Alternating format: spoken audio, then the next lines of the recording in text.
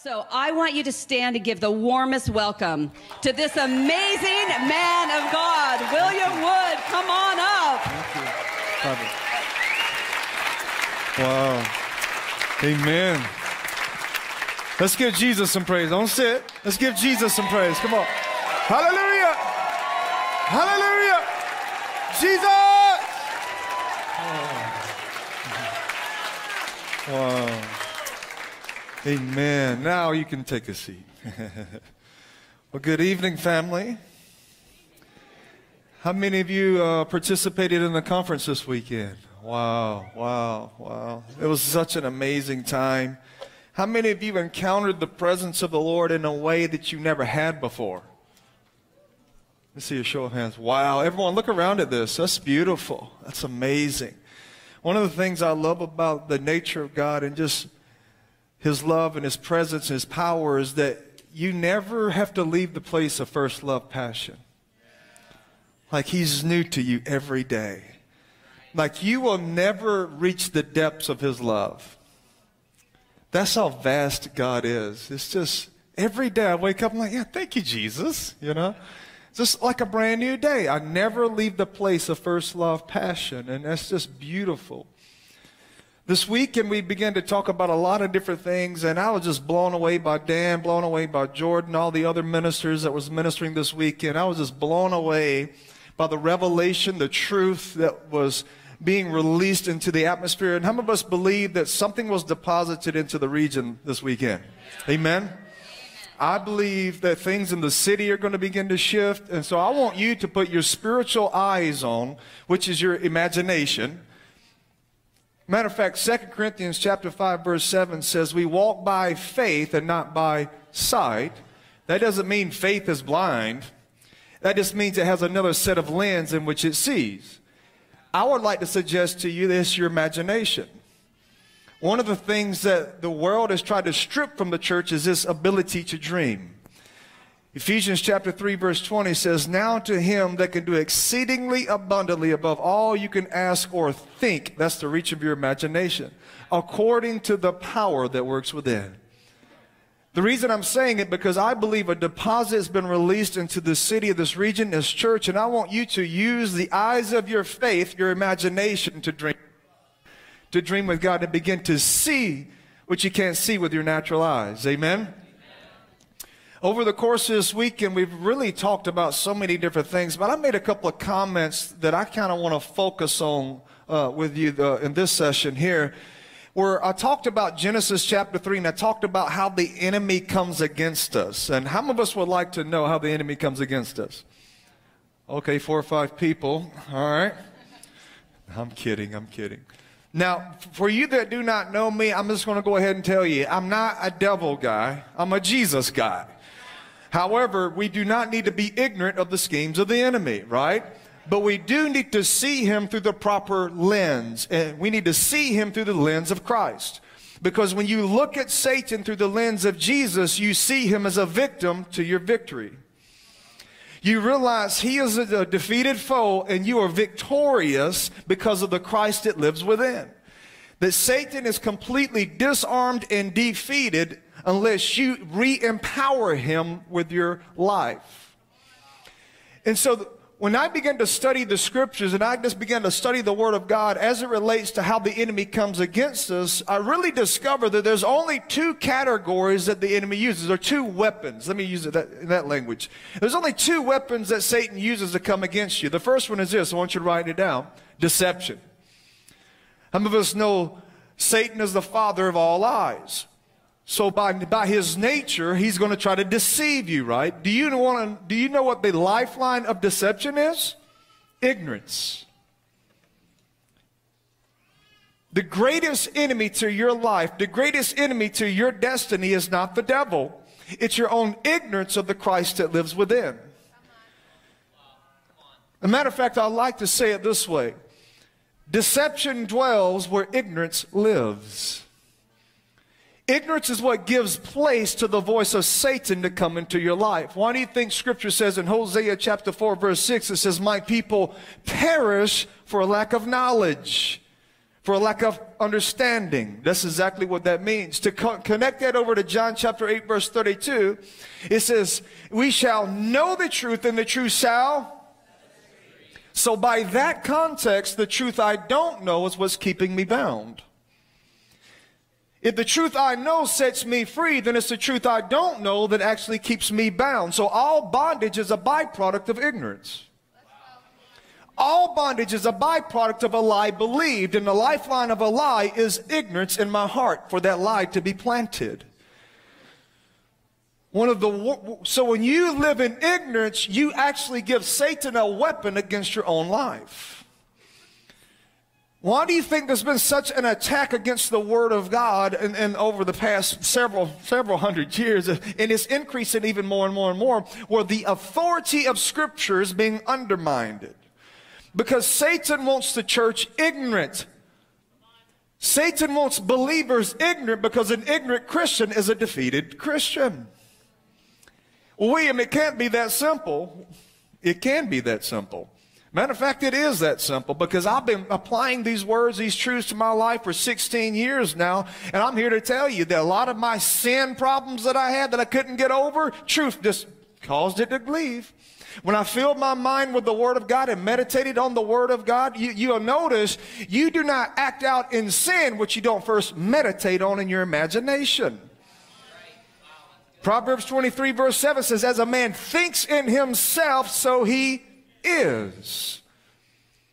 And so deception is a weapon that Satan uses against us, and ignorance is a lifeline to that weapon. The second category, or the second weapon that Satan uses, is temptation. Now, that's pretty obvious, correct? But the way Satan tempts you is important for us to understand. When a spirit comes against you, or when Satan comes against you to tempt you, what he does is he literally projects his own desires upon you, hoping that you mistake that desire as yours. In other words, when a spirit of fear comes against you, the reason you experience fear is because the spirit itself is afraid. It's literally afraid, and it's projecting its own desires, projecting its own nature upon you, hoping that you come into agreement with that nature. The Bible also talks about us having desires of our own going into sin, but what I'm going to highlight this afternoon is how the enemy comes against you, and how you can tell the difference between a spirit tempting you and just a temptation of your flesh is that you will feel compelled to do it. It would almost feel irresistible to you. When you feel compelled to sin, or it's irresistible sensation to you, you know you're dealing with a spirit and not just a desire of your flesh. Some of you are looking freaked out right now. Remember, you look at Satan through the lens of Jesus, and so Satan is not a person you need to be afraid of. The Bible says he goes around like a lion. Doesn't say he is one. He's a master at creating illusions for you to buy into that illusion, right?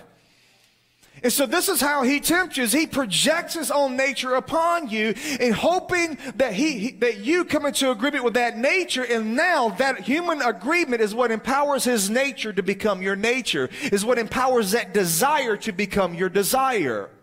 In other words, it has no power to produce any fruit or any result in your life until human agreement takes place. So these are the two weapons that Satan uses. Now, I want you to turn with me to Genesis chapter 3. For you that were here last night, listen, I know I preached last night. I'm going to kind of teach today. Is that okay? I want to give you some things, because I feel it's necessary for us in this day and time, in the season that we're in as a church. Well, we need to understand the tactics of the enemy, but always keep it in context of Christ. In Genesis chapter 3, you have Adam and Eve that are created in the image of God. They're absolutely perfect in every aspect of their being.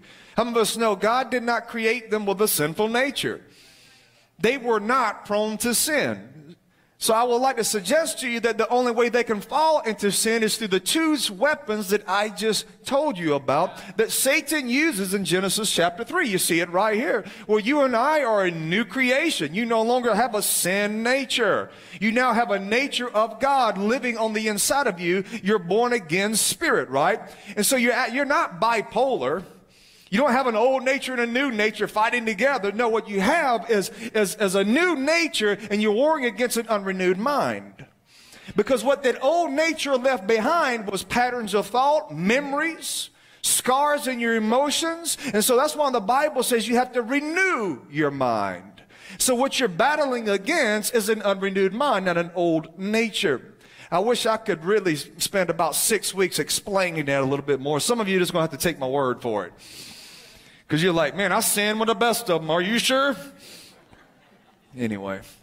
And so you get to Genesis chapter 3 right here. I want you to pay attention to these two weapons.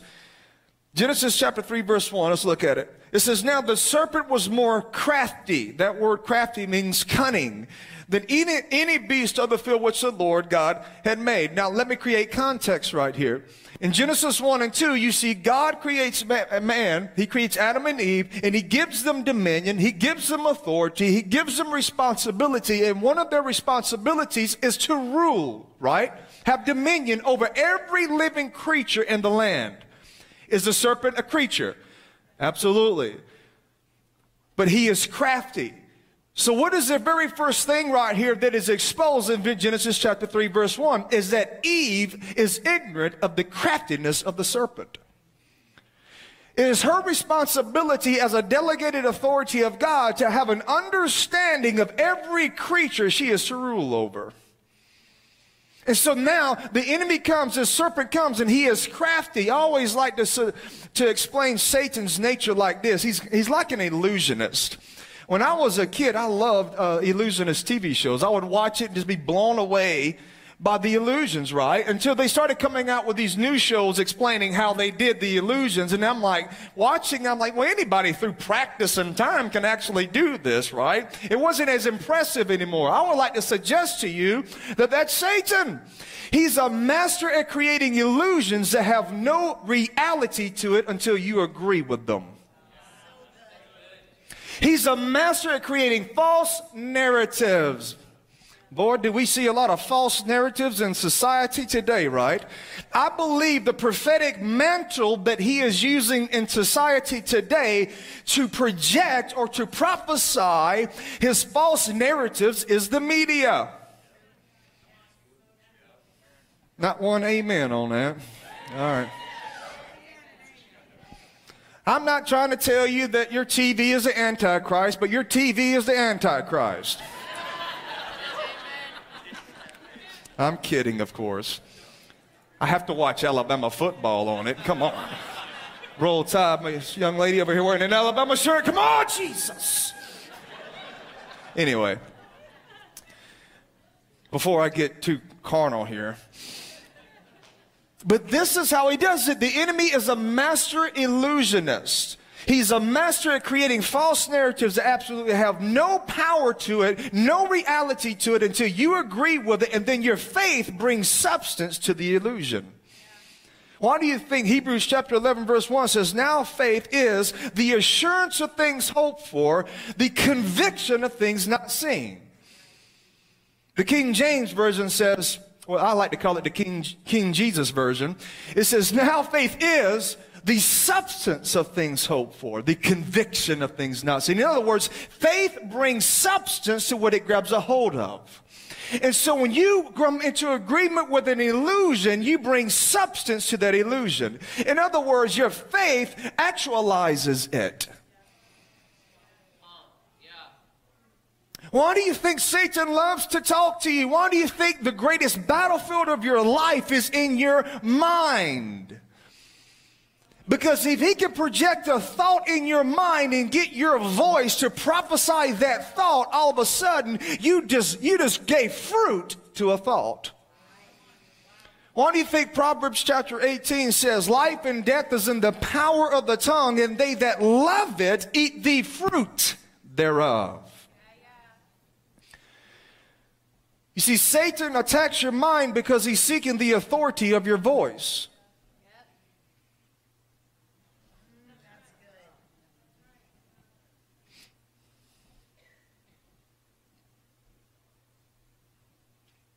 I do not allow the enemy to come to my mind with his false narratives, false illusions. He does this in subtle ways. How many times have you ever had someone call you on the phone and say, hey, I need to talk to you for a minute? Well, all of a sudden your imagination didn't go to the negative.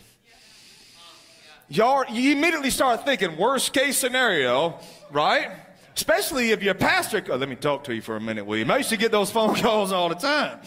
And I would just sit in my house and torment my mind, not realizing that some of that torment was just the enemy trying to poison my mind against my leader.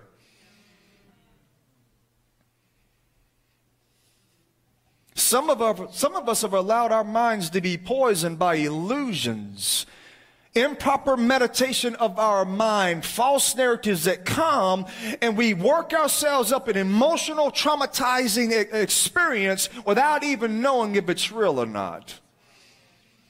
Man, when I was a kid, man, I used to love to take my Super Nintendo. This is back when they had Super Nintendo. And I would go out into my yard, and I would sit out in my yard, and I would play my Super Nintendo.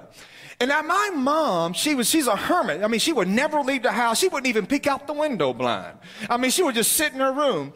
And I would sit out there for hours playing my video game, and I cannot tell you how many times I walked into the house. I wasn't out there doing anything.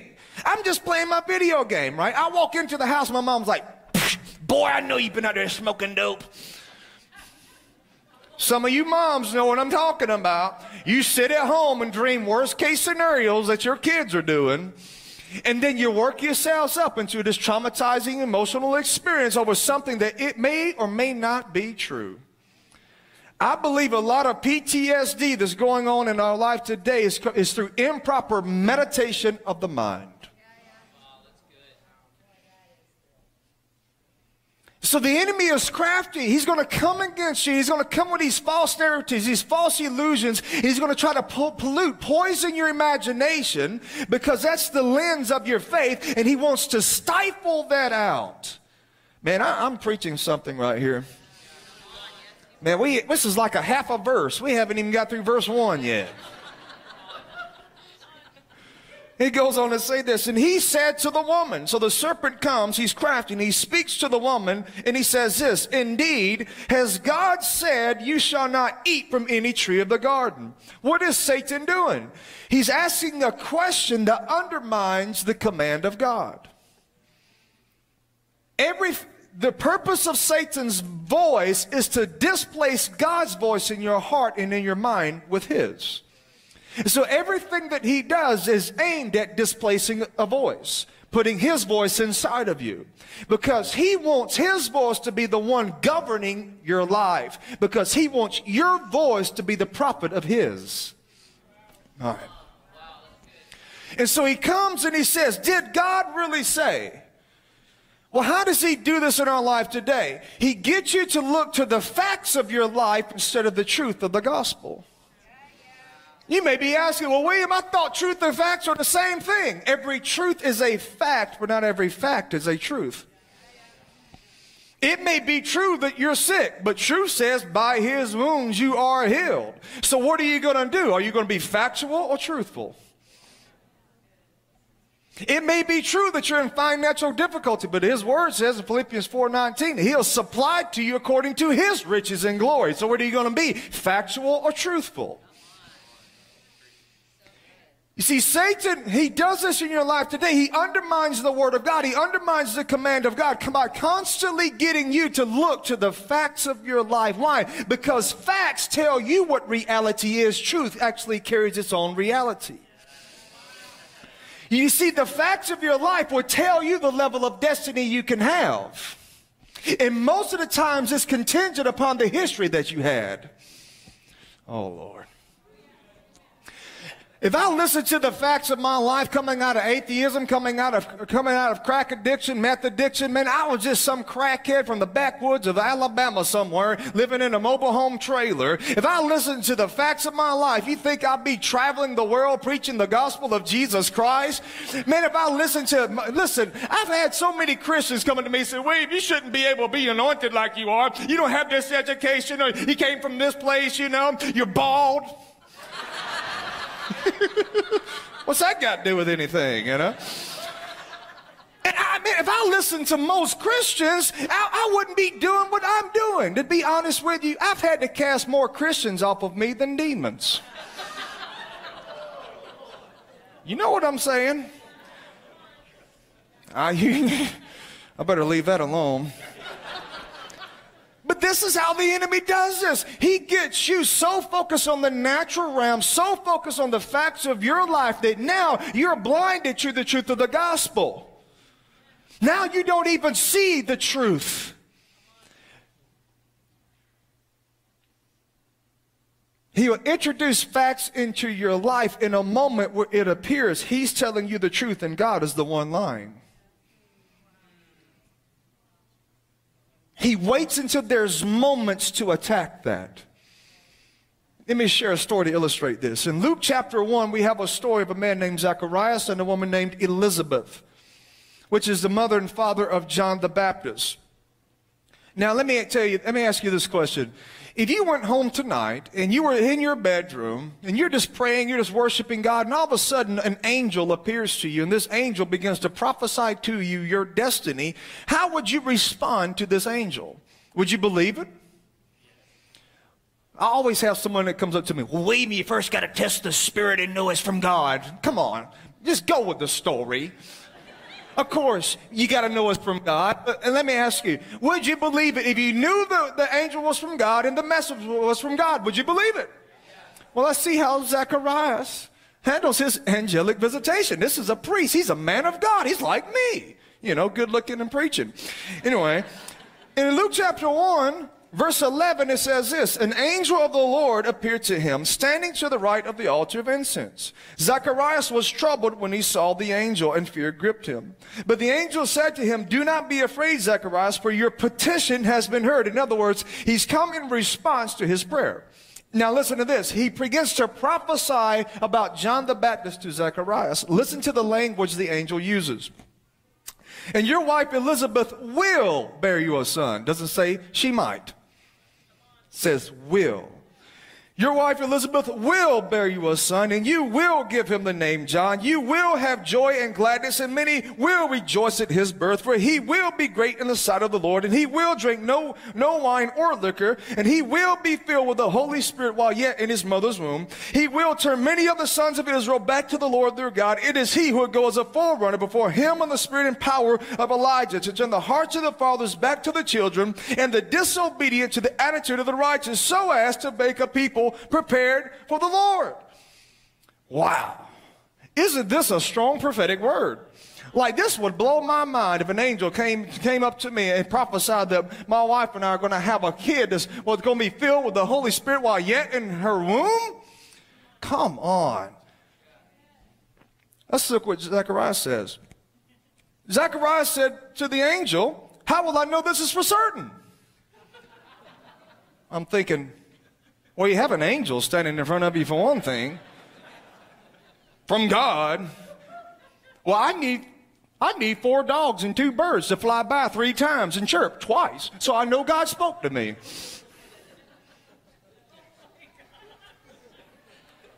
You know you do this stuff. God will speak a word to you. It's evident and it's obvious to everybody in your life. God spoke to you, but yeah, you need one more confirmation. Well, I just got to know God spoke to me. Well, at some point, your confirmation seeking is really you seeking a license to be disobedient to the word. You just want to pretend that you want to be obedient, so what you do, you delay the word long enough, you feel comfortable being disobedient to it. You put enough confirmations out there where now you feel like you're off the hook. And when God speaks to you, then he goes silent. you better have quick obedience. The reason he's silent because he's already spoken and there's no need for him to say anything else. I've spoken to you. You understand it's my word. It's my decree in your life. Now it's your responsibility to act.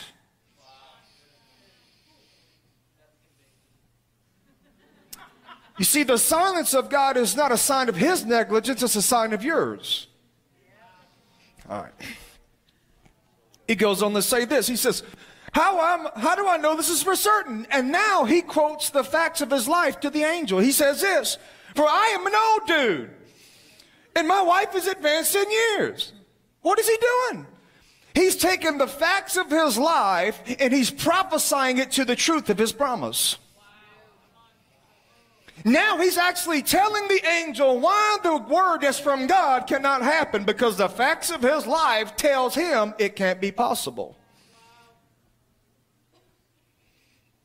And so he's literally allowing the facts of his life to determine the level of his destiny. And so instead of taking the word of promise and prophesying to the facts of his life, he's taking the facts of his life and prophesying to the word of his promise. Many of us do this in our life today. God has spoken a word over us. We have destiny, but then we look at all the facts because somehow we think we need to gather in all the facts so that we can make a wise decision. But when it comes to the word of God, if the word of God has decreed something over your life and it's authoritative, then I don't need to consider all the facts of my life that undermine that word. Because that word is more powerful than 1,000 lies of the devil he can ever speak in your life.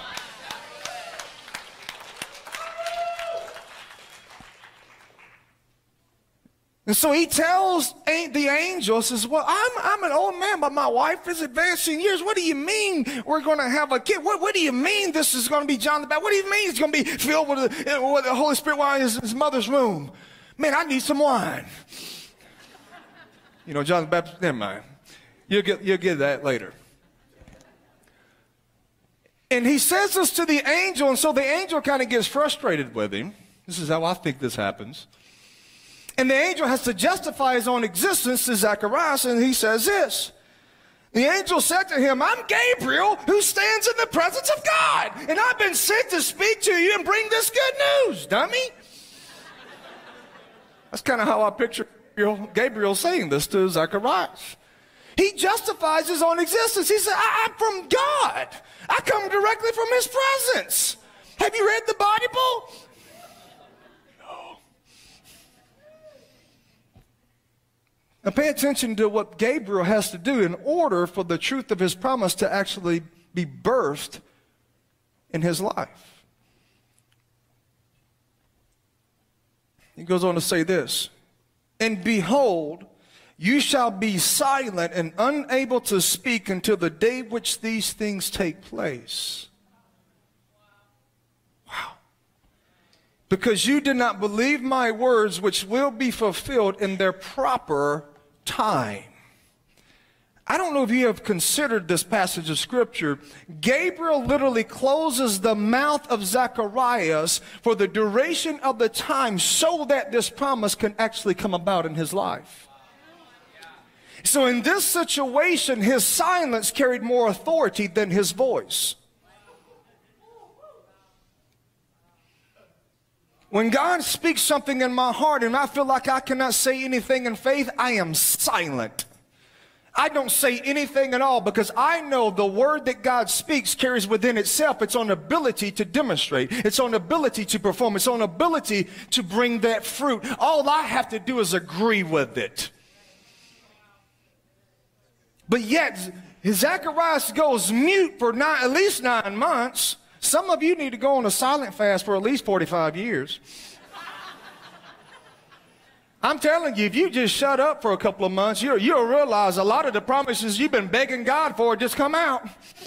Just, anyway.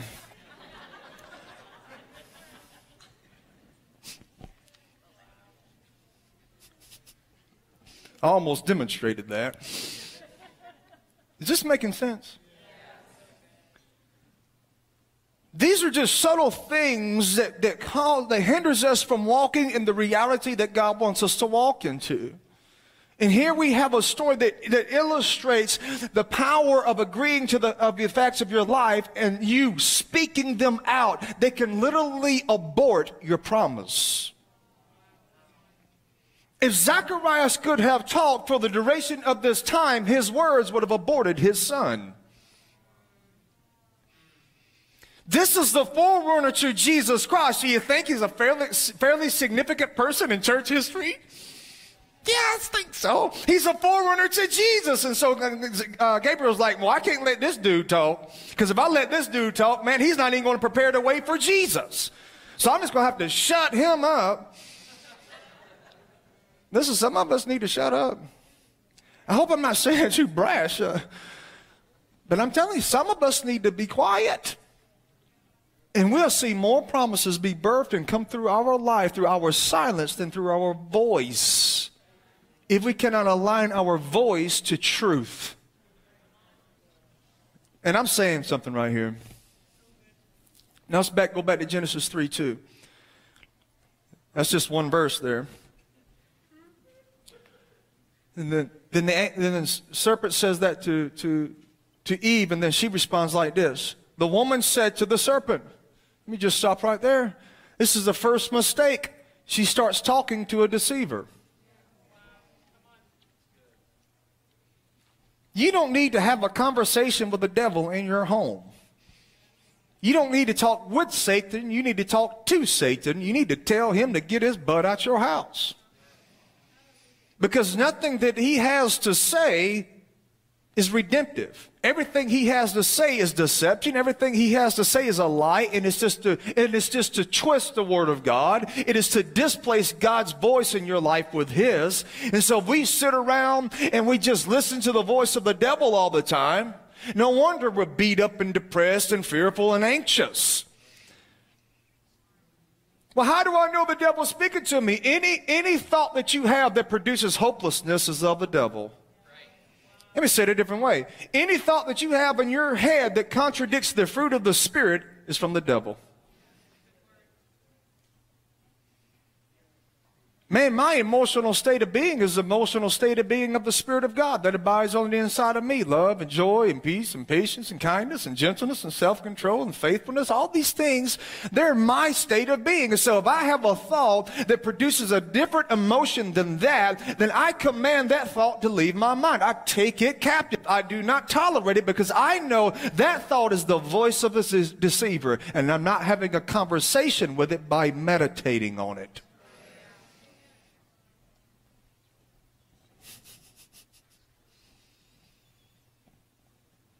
You can ask my wife. I told you last night that I preached to myself in the mirror for 1 year. That's how I learned how to preach. I still do that to this day. If I get up in the morning and I don't feel right, what I do is I'll walk myself into the mirror and I look at myself in the mirror and I'm like, William, you need to get yourself right. And I preach the word of God to myself. And I will preach the word to me until I see me being that reflection again of that truth. And then I go on about my day. See, I'm not going to have a conversation with the devil. I'm not going to have a conversation with Satan. And how he does it in your life today is through thoughts. Lofty things raised up against the knowledge of God. That's why 2 Corinthians chapter 10 verse 5 says you are to take every thought captive to the obedience of Christ. Think about it this way. You sow a seed, what would he do? You reap a harvest, right? Well, you sow a thought in your mind, you will reap an action. You sow an action, you will reap a habit. You sow a habit, you will reap a lifestyle. When you sow a lifestyle, you reap a destiny. See, there's a divine connection between what you're thinking today and what you're fulfilling tomorrow. Today's thoughts is literally the prophetic voice of tomorrow's destiny. The predominant thought you have in your head right now is the prophet of your life.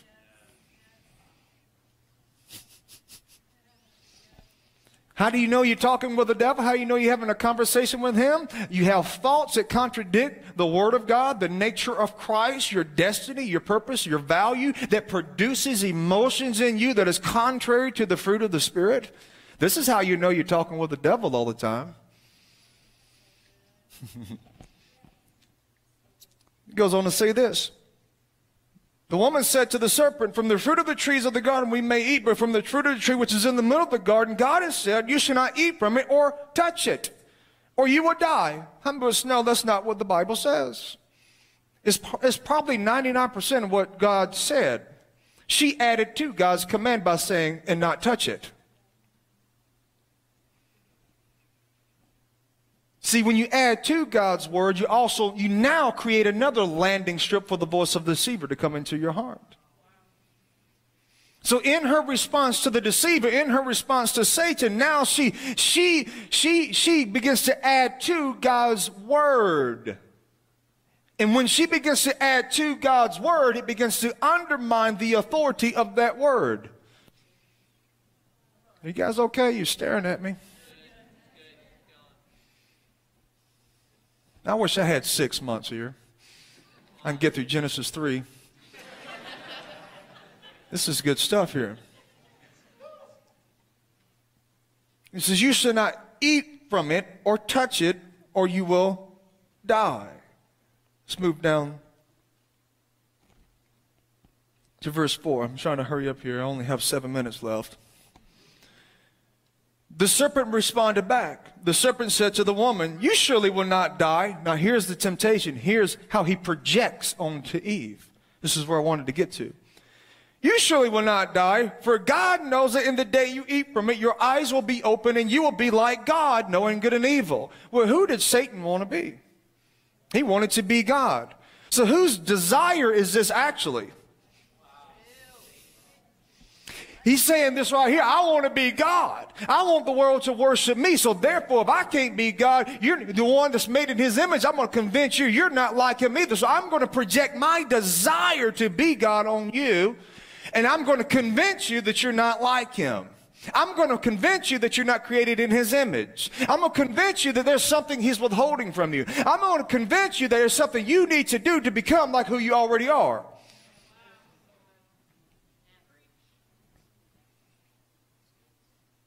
You're already like Jesus. You're not becoming more like Jesus. When you renew your mind, you're becoming more aware you're already like Christ. And so if you're still trying to perform to become who you already are, you'll never become who you already are because you convince yourself you're not that person.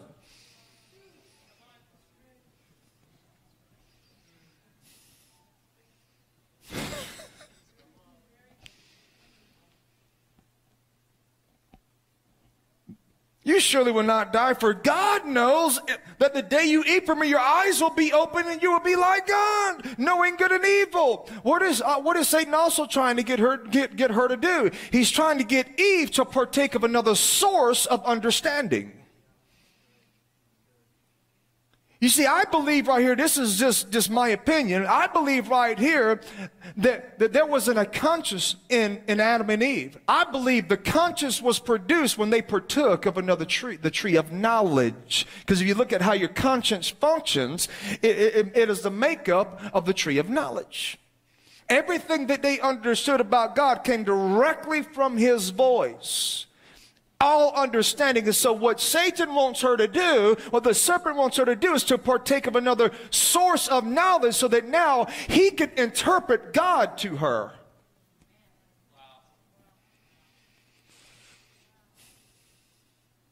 Man, we're living in a day and time now where the church's understanding of God is coming from the wrong tree in the garden, and we're allowing Satan to interpret God to us, and we wonder why we have a perverted sense of who the Father is.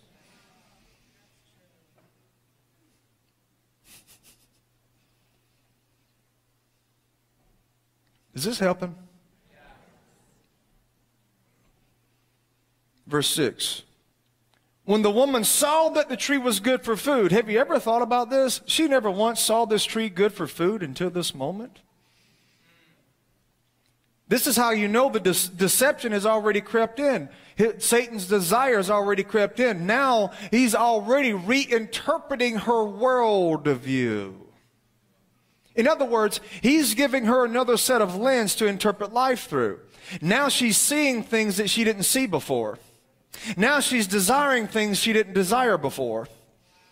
You see, deception will cause you to desire what was once undesirable. Boy, it's mighty quiet in this charismatic church. Family, I'm sharing with you truths that have absolutely set me free, changed my life. When the woman saw that the tree was good for food, she's already seeing through a new set of lens. Do you realize you do not see the world the way it is? You see the world the way it is through your worldview. And so now she's actually seeing a tree that she never desired that tree before. You know, and another thing that's ironic, I say there was 20,000 trees in this garden. Satan, the serpent, didn't come up to Eve and says, man, isn't it great that God let you partake of 19,999 trees in this garden? No, what did he do? He highlighted the one thing that God said don't do.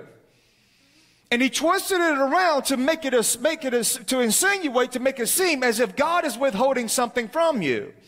Now, God may be protecting you from something, but he does not withhold who he is from you. He does not withhold his kingdom from you. Matter of fact, Ephesians chapter 1, verse 3 says you have every spiritual blessing in the heavenly places. So if you think God is withholding from you, you're deceived. If you think God is withholding healing from you, you're deceived.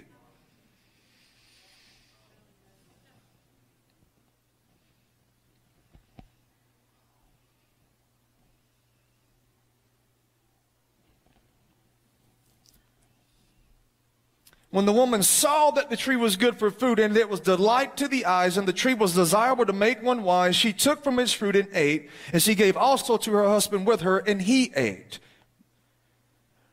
Verse 7. Then the eyes of both were opened, and they, listen to this, and the eyes of both were opened.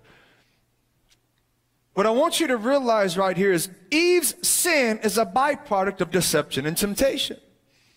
Adam's sin is worse. You want to know why it's worse? He was not the one talking to the serpent. His sin was an act of his own will. He was not deceived. So his sin was more severe because he willfully rejected the command of God. He willfully said, I'm going to go with her. The reason Satan was doing this is because at this particular time, Adam and Eve were joint heirs with each other. The covenant that we live in now, we're joint heirs with Christ. I would like for you to consider it this way. It's like a joint banking account. If you're gonna cancel out this account and transfer the funds to somebody else, because you have a joint banking account, that means both people on the account have equal access to it and ownership. That means you have to have two signatures in order to transfer the funds. Because Adam and Eve were joint heirs with each other, Satan needed Adam's signature for the authority and the dominion that they carried to be transferred to him. The beauty of the new covenant that we live in is that we're joint heirs with Christ, and Jesus is not going to sign his signature to something that causes your kingdom to be transferred to Satan.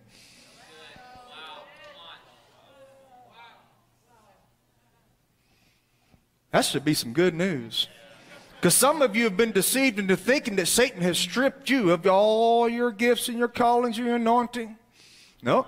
Jesus didn't sign his name to that nonsense. He's not going to allow his kingdom to be transferred back over to the devil.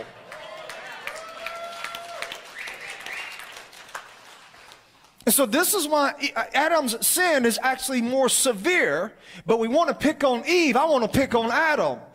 He should have understood. I know I'm the one in authority. I'm the one that's been sent here to rule and to reign. We are to co-reign with each other. We're joint heirs. And so I should liberate my spouse instead of become a partaker of her sin. But because he doesn't want to disagree with her, because he doesn't want to somehow hurt her feelings, he partakes of the same sin, not realizing he's signing his will over to be controlled now by the serpent. So what the serpent was doing is since he couldn't become king of heaven, he was working to become king of the earth. That's why Satan is referred to as the ruler of this age. Jesus came to strip him of that authority. And now he has given that authority back to the church to now constantly exercise the judgment he has already decreed over Satan and his works by destroying Satan's works through the church. It says when they both partook of this, oh man, I'm out of time. When they both partook of this, both of their eyes are open. Well, what are their eyes open to? A world they were previously protected from. An understanding they were previously protected from. Pay attention in this verse what they do with the first thing that they do. Their eyes are open, and the first thing that deception will cause you to do is this right here. And they knew that they were naked. In other words, deception will always cause you to look at yourself and pervert your own purity. They looked at themselves and saw that they were not clothed. How many of us know? They never noticed they weren't clothed before. Why? Because now they have a perverted sense of lens. Now, in other words, perversion means wrong version. Now they're looking at themselves through the lens of perversion, and now they see themselves as shameful instead of holy. Now they see themselves as sinful instead of righteous. Now they look at themselves and shame right here comes into the man. Comes into the garden. What do you think Jesus came to liberate you from? Shame, judgment, condemnation. Romans chapter 8 verse 1 says, therefore, if anyone's in Christ, there is no condemnation for those that are in him. 1 John chapter 3 verse 21 says, if your conscience does not condemn you, you have confidence before God. God is not the one judging and condemning you. It's coming from two sources, either your guilty conscience or Satan. Romans chapter 5 verse 1 says, therefore I have been justified by faith, and I have peace with God. Man, if I'm already at peace with God, then why in the world do I live in shame and defeat and condemnation and judgment? There's nothing that you can ever do to change God's mind about you. God is not relating to you based on your performance. He is relating to you based on your faith and what he has done on your behalf. And the first thing that this new set of lens does, this first thing that their eyes are open to, is that they're now ashamed at their own being. They're ashamed at who they are. If you look in the mirror and you're ashamed of who you are deceived. You've believed lies about yourself, and you need to be liberated from those lies. I'm preaching better than you're listening.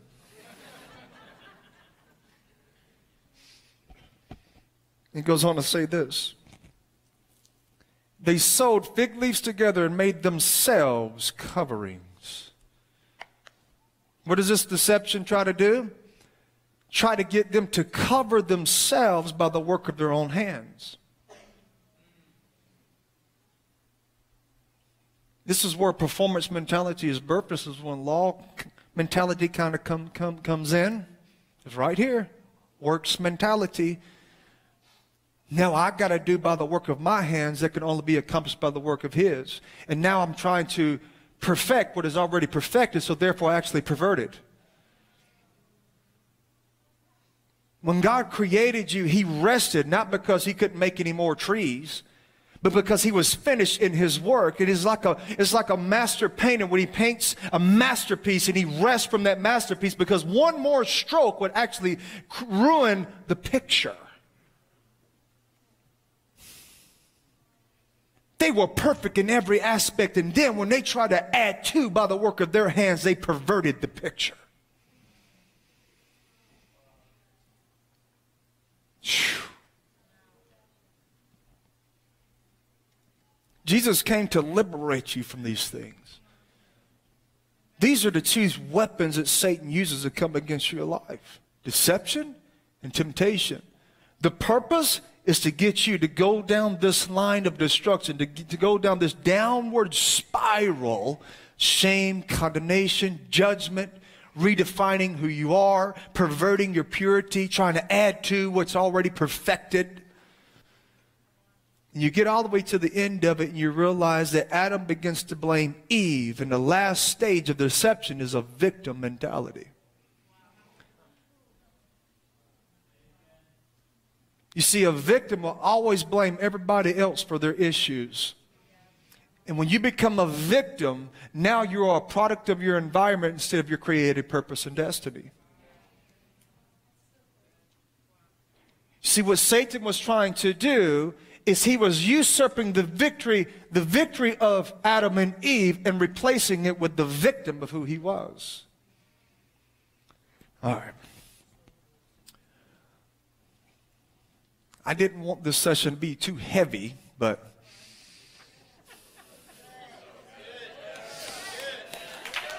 amen.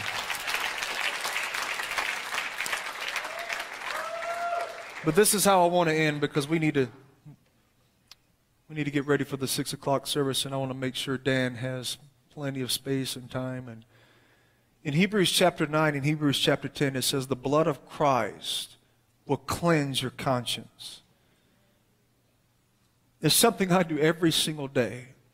I almost get broken up every time I talk about it because it's important. I've noticed in my own life, and you probably notice in your life too, that Satan always waits for an opportune time to attack you.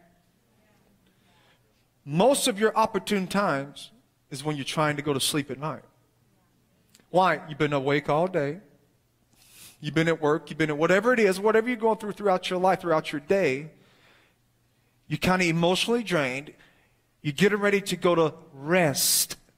So what the enemy does is he tries to attack your mind in the night season so that you go to sleep, but you don't go to rest.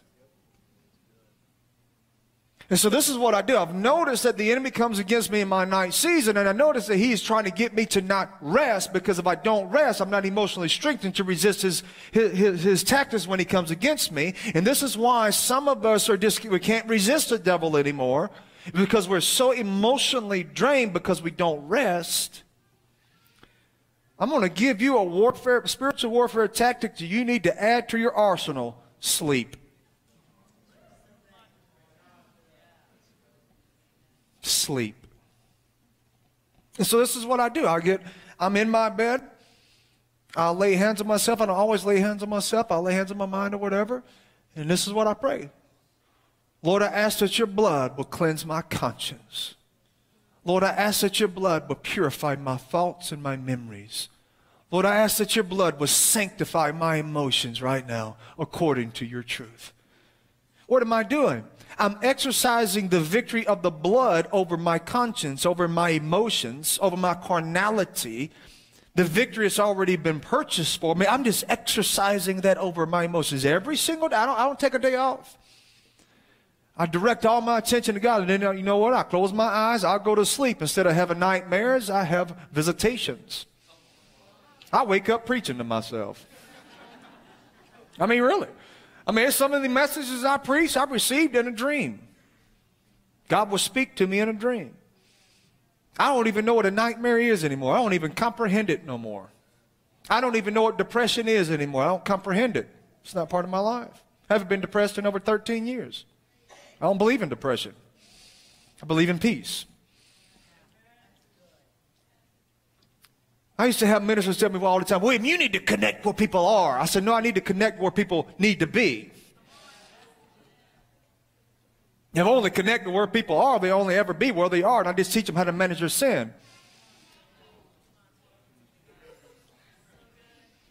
I'm not interested in teaching you how to manage your defeat. I'm interested in teaching you how to step in your victory.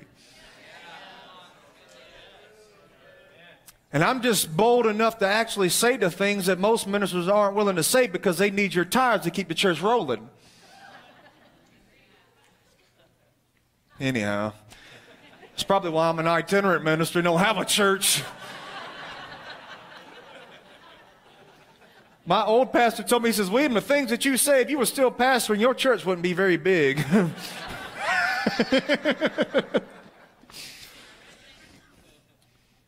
That's right. I break that lie right there. This is what I do, family. Every day. You know what I'm taking? The gospel. That's my antidepressant. That's my Vaseline. Gospel. Just take it. This is how I want to end today. I want you to stand to your feet. I want us to pray this prayer together. Babe, can you hand me a bottle of water, please?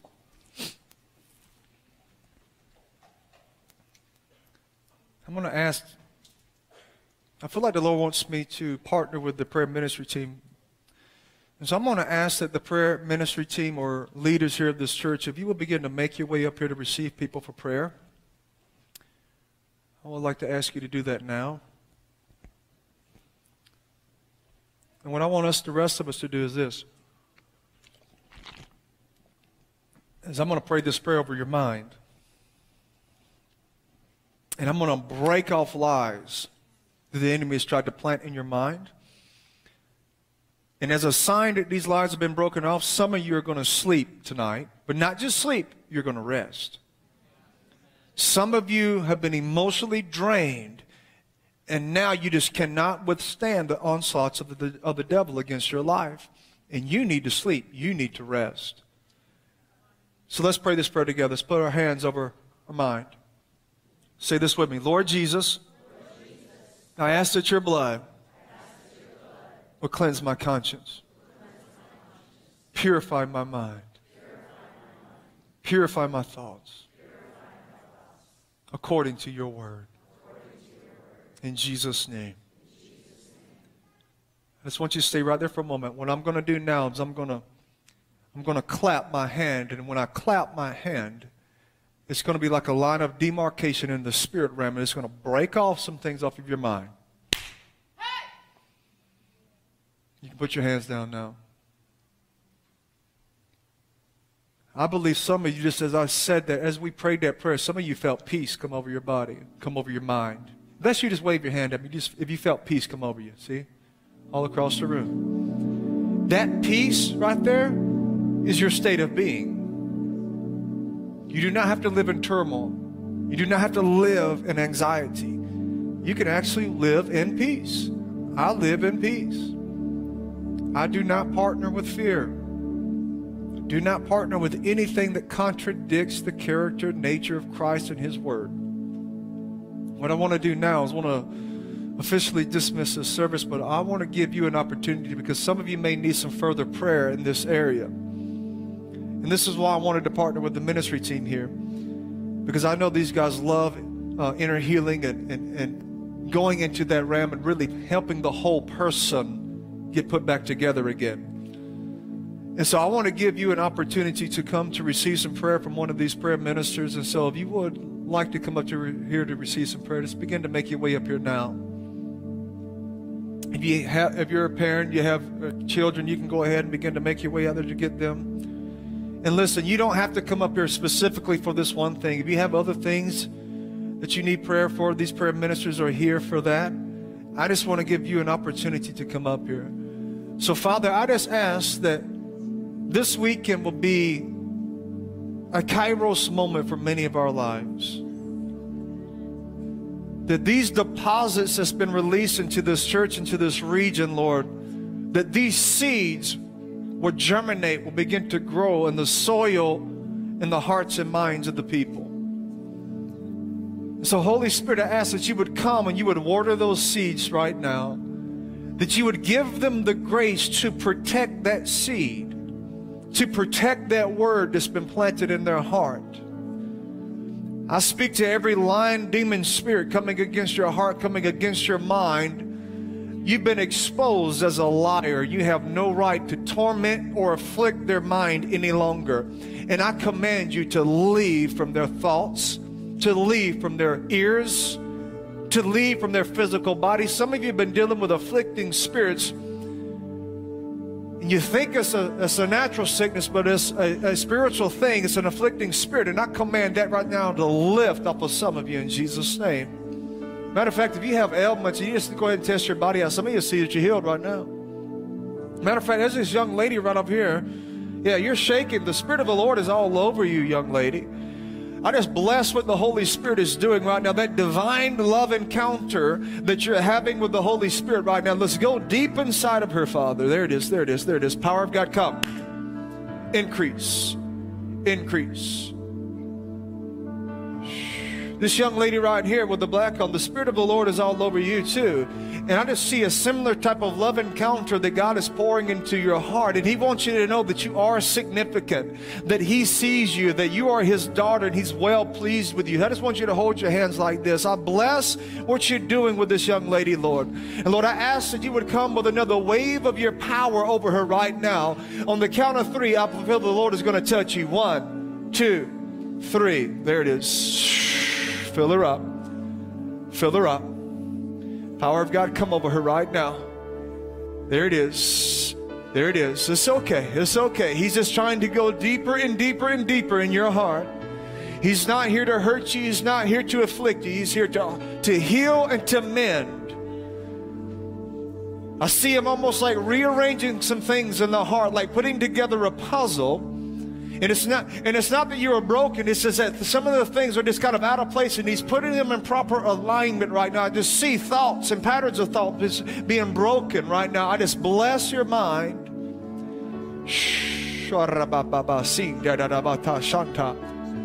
I'm not addressing the church. I'm just praying in the Spirit.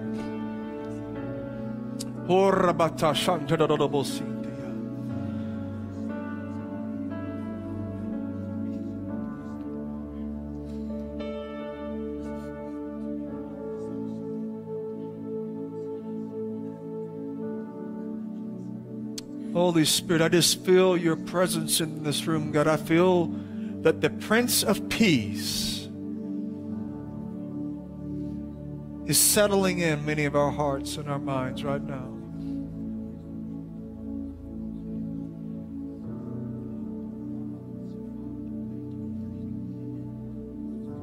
Again, as we begin to close this service out, I encourage you, if you need to receive some prayer ministry, we have this prayer ministry team up here.